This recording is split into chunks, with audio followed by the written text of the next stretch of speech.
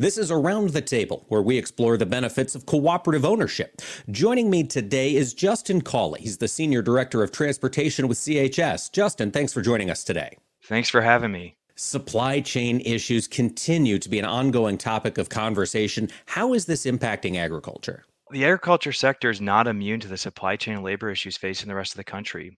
Railroads, barge lines, trucking companies, and many other parts of the supply chain are still dealing with unanticipated demand surges and unprecedented hiring issues.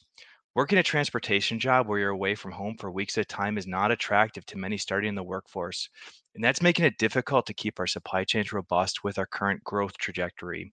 I believe this is not a short term problem, and we need to find ways to either attract people to these roles or find ways to move products with less labor. Justin, from that hiring perspective, how long do you expect these challenges to persist in the supply chain sector? Well, farmers should anticipate that the transportation issues persist for some time.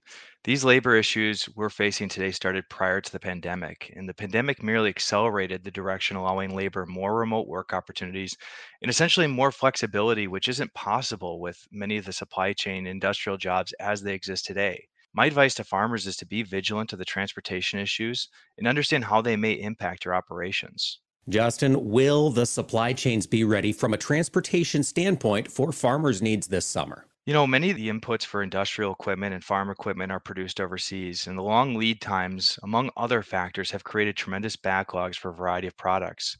Looking at container rates alone, there are some signs that the macro environment is returning to normal, but many are holding their breath about the impact of China's extended COVID lockdowns on the supply chain. Another thing to watch are the labor negotiations happening today at the ports. It's critical that we keep our ports and inland transportation networks fluid. And if you have any questions about how it may impact you, please refer to your local CHS representative for advice. Folks, that's Justin Cawley, Senior Director of Transportation with CHS. Justin, thanks for joining us this week. Thanks for having me. And folks, thank you for joining us here around the table. Learn more about the benefits of cooperative ownership at cooperativeownership.com.